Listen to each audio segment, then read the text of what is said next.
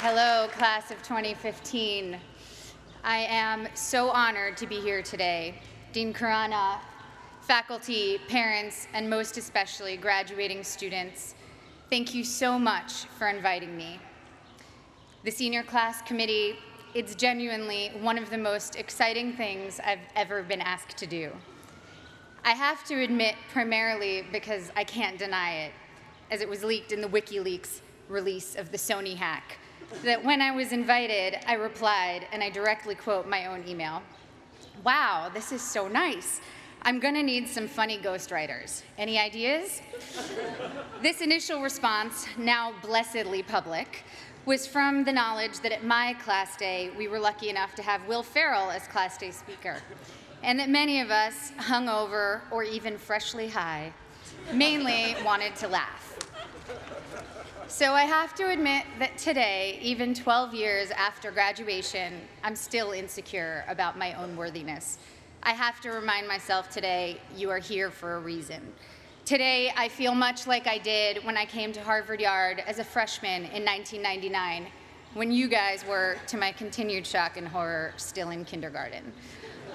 I felt like there had been some mistake, that I wasn't smart enough to be in this company, and that every time I opened my mouth, I would have to prove I wasn't just a dumb actress.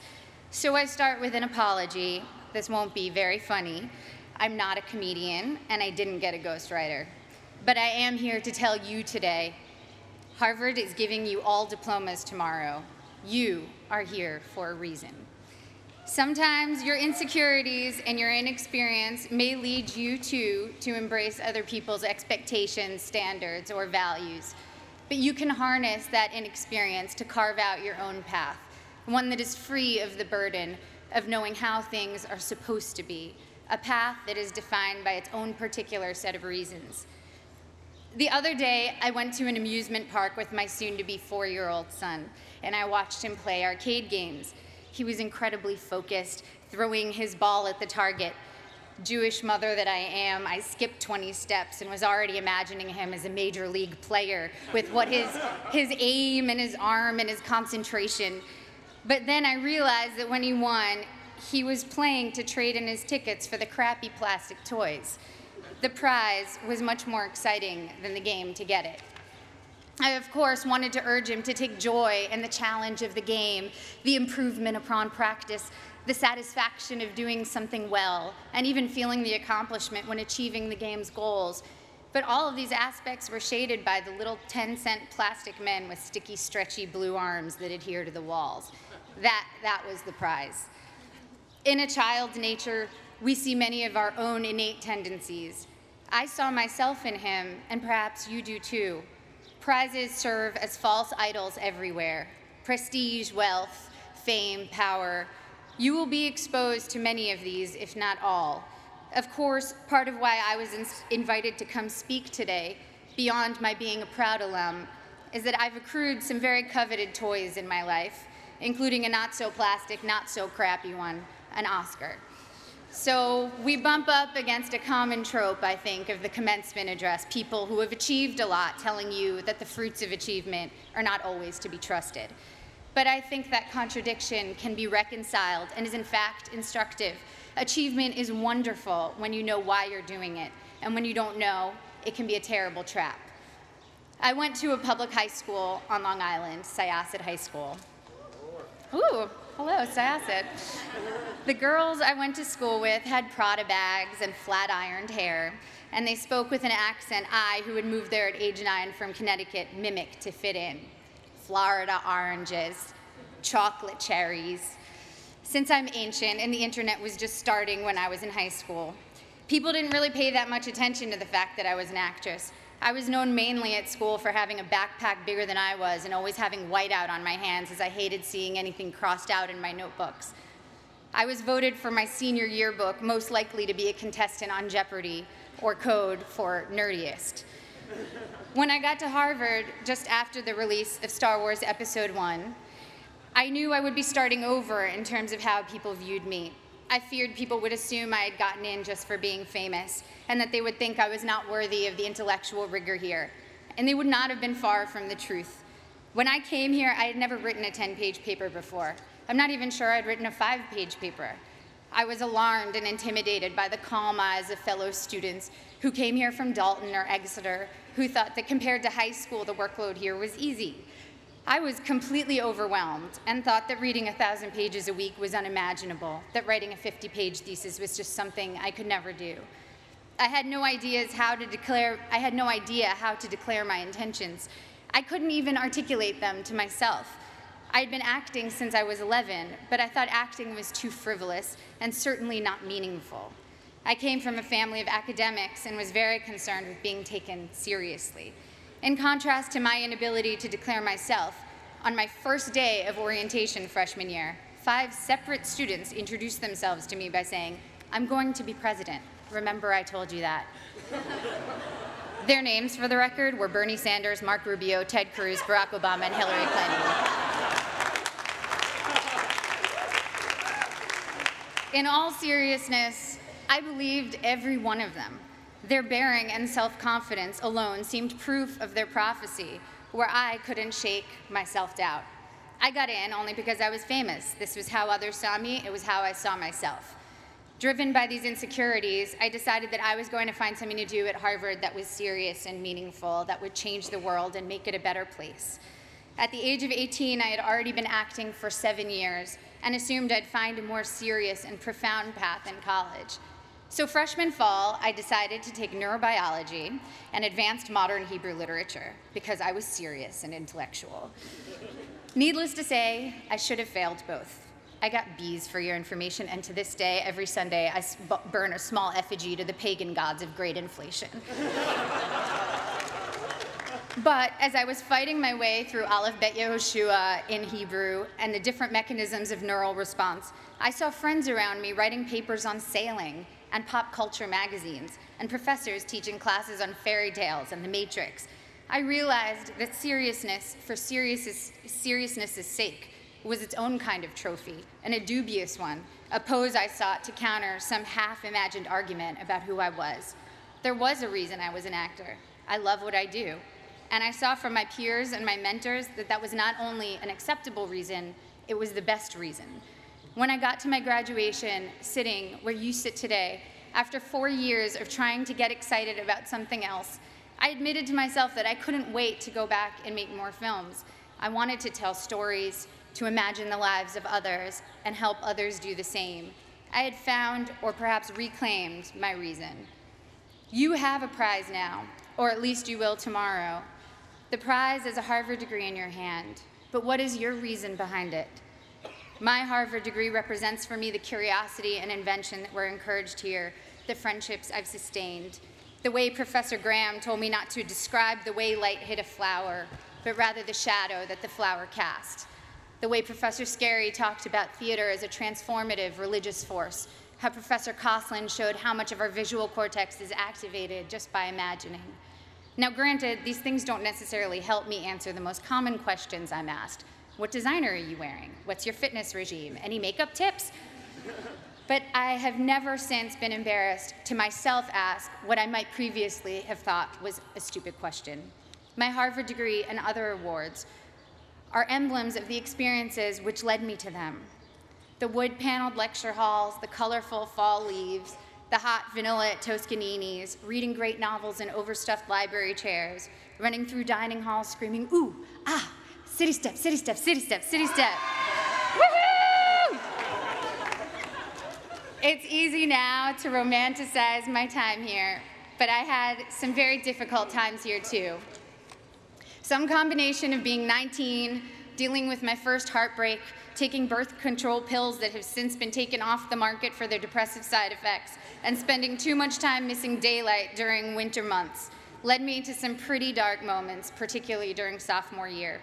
There were several occasions I started crying in meetings with professors, overwhelmed with what I was supposed to pull off when I could barely get myself out of bed in the morning. Moments when I took on the motto for my schoolwork, done, not good. If only I could finish my work, even if it took eating a jumbo pack of Sour Patch Kids to get me through a single 10-page paper. I felt that I had accomplished a great feat. I'd repeat to myself, done, not good. A couple of years ago, I went to Tokyo with my husband, and I ate at the most remarkable sushi restaurant. I don't even eat fish, I'm vegan, so that tells you how good it was. Even with just vegetables, this sushi was the stuff you dream about. The restaurant had 6 seats. My husband and I marveled at how anyone could make rice so superior to all other rice. We wondered why they didn't make a bigger restaurant and be the most popular place in town. Our local friends explained to us that all the best restaurants in Tokyo are that small and do only one type of dish, sushi or tempura or teriyaki, because they want to do that thing well and beautifully. And it's not about quantity, it's about taking pleasure in the perfection and beauty of the particular. I'm still learning now that it's about good and maybe never done, that the joy and work ethic and virtuosity we bring to the particular can impart a singular type of enjoyment to those we give to, and of course to ourselves. In my professional life, it also took me time to find my own reasons for doing my work. The first film I was in came out in 1994. Again, appallingly, the year most of you were born. I was 13 years old upon the film's release, and I can still quote what the New York Times said about me verbatim. Ms. Portman poses better than she acts. The film had a universally tepid critical response and went on to bomb commercially. That film was called The Professional, or Leon, in Europe. And today, 20 years and 35 films later, it is still the film people approach me about the most to tell me how much they loved it, how much it moved them, how it's their favorite movie. I feel lucky that my first experience releasing a film was initially such a disaster by all standard measures. I learned early that my meaning had to be from the experience of making the film and the possibility of connecting with individuals rather than the foremost trophies of my industry, financial and critical success. And also that those initial reactions could be false predictors of your work's ultimate legacy. I started choosing only jobs I was passionate about and from which I knew I could glean meaningful experiences. This thoroughly confused everyone around me, agents, producers, and audiences alike. I made Goya's Ghosts, a foreign independent film, and studied art history, visiting the Prado every day for 4 months as I read about Goya and the Spanish Inquisition. I made V for Vendetta, a studio action movie for which I learned everything I could about freedom fighters who in other eyes might be called terrorists, from Menachem Begin to the Weather Underground. I made Your Highness, a pothead comedy with Danny McBride, and laughed for 3 months straight. I was able to own my meaning and not have it be determined by box office receipts or prestige. By the time I got to making Black Swan, the experience was entirely my own. I felt immune to the worst things anyone could say or write about me, and to whether an audience felt like going to see my movie or not. It was instructive for me to see that for ballet dancers, once your technique gets to a certain level, the only thing that separates you from others is your quirks, or even flaws. One ballerina was famous for how she turned slightly off balance. You can never be the best technically. Someone will always have a higher jump or a more beautiful line. The only thing you can be the best at is developing your own self. Authoring your own experience was very much what Black Swan itself was about. I worked with Darren Aronofsky, the film's director, to change my last line in the movie to, "It was perfect," because my character, Nina, is only artistically successful when she finds perfection and pleasure for herself, not when she's trying to be perfect in the eyes of others. So when Black Swan was successful financially and I began receiving accolades, I felt honored and grateful to have connected with people. But the true core of my meaning I had already established, and I needed it to be independent of people's reactions to me. People told me that Black Swan was an artistic risk, a scary challenge to try to portray a professional ballet dancer. But it didn't feel like courage or daring that drew me to it. I was so oblivious to my own limits that I did things I was woefully unprepared to do. And so the very inexperience that in college had made me feel insecure and made me want to play by others' rules now was making me actually take risks I didn't even realize were risks. When Darren asked me if I could do ballet, I told him that I was basically a ballerina, which, by the way, I wholeheartedly believed. When it quickly became clear in preparing for the film that I was maybe 15 years away from being a ballerina, it made me work 1,000,000 times harder, and of course, the magic of cinema and body doubles helped the final effect. But the point is, if I had known my own limitations, I never would have taken the risk. And the risk led to one of my greatest artistic and personal experiences, in that I not only felt completely free, I also met my husband during filming. Similarly, I just directed my first film, A Tale of Love and Darkness, and was quite blind to the challenges ahead of me. The film is a period film, completely in Hebrew, in which I also act, with an 8-year-old child as a co-star. All of these are challenges I should have been terrified of, as I was completely unprepared for them. But my complete ignorance as to my own limitations looked like confidence and got me into the director's chair. Once there, I had to figure it all out, and my belief that I could handle these things, contrary to all evidence of my ability to do so, was half the battle. The other half was very hard work. The experience was the deepest and most meaningful one of my career. Now, clearly, I'm not urging you to go perform heart surgery without the knowledge to do so. Making movies, admittedly, has less drastic consequences than most professions and allows for a lot of effects that make up for mistakes. The thing I'm saying is, make use of the fact that you don't doubt yourself too much right now. As we get older, we get more realistic, and that includes about our own abilities or lack thereof. And that realism does us no favors. People always talk about diving into things you're afraid of. That never worked for me.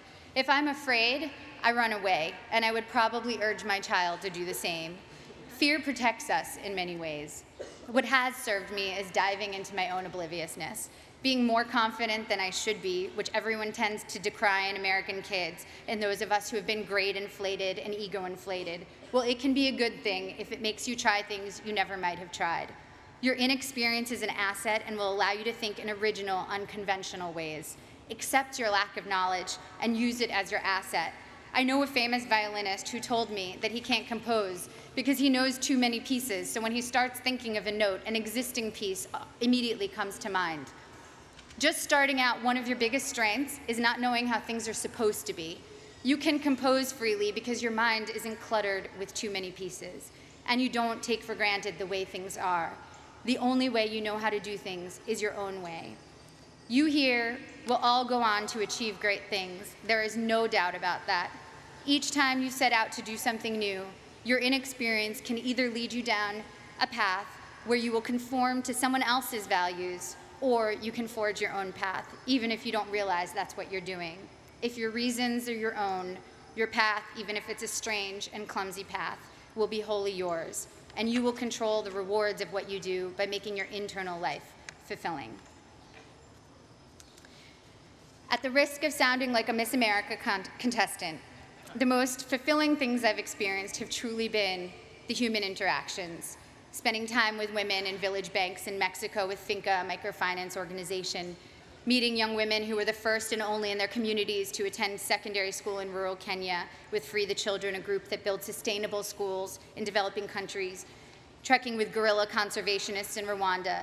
It's a cliche because it's true, that helping others ends up helping you more than anyone. Getting out of your own concerns and caring about someone else's life for a while reminds you that you are not the center of the universe, and that in the ways we are generous or not, we can change the course of someone's life. Even at work, the small feats of kindness crew members, directors, fellow actors have shown me have had the most lasting impact. And of course, first and foremost, the center of my world is the love I share with my family and friends. I wish for you that your friends will be with you through it all, as my friends from Harvard have been together since we graduated. My friends from school are still very close. We have nursed each other through heartaches and danced at each other's weddings. We've held each other at funerals and rocked each other's new babies. We've worked together on projects, helped each other get jobs, and thrown parties for when we've quit bad ones. And now our children are creating a second generation of friendship as we look at them toddling together, haggard and disheveled working parents that we are.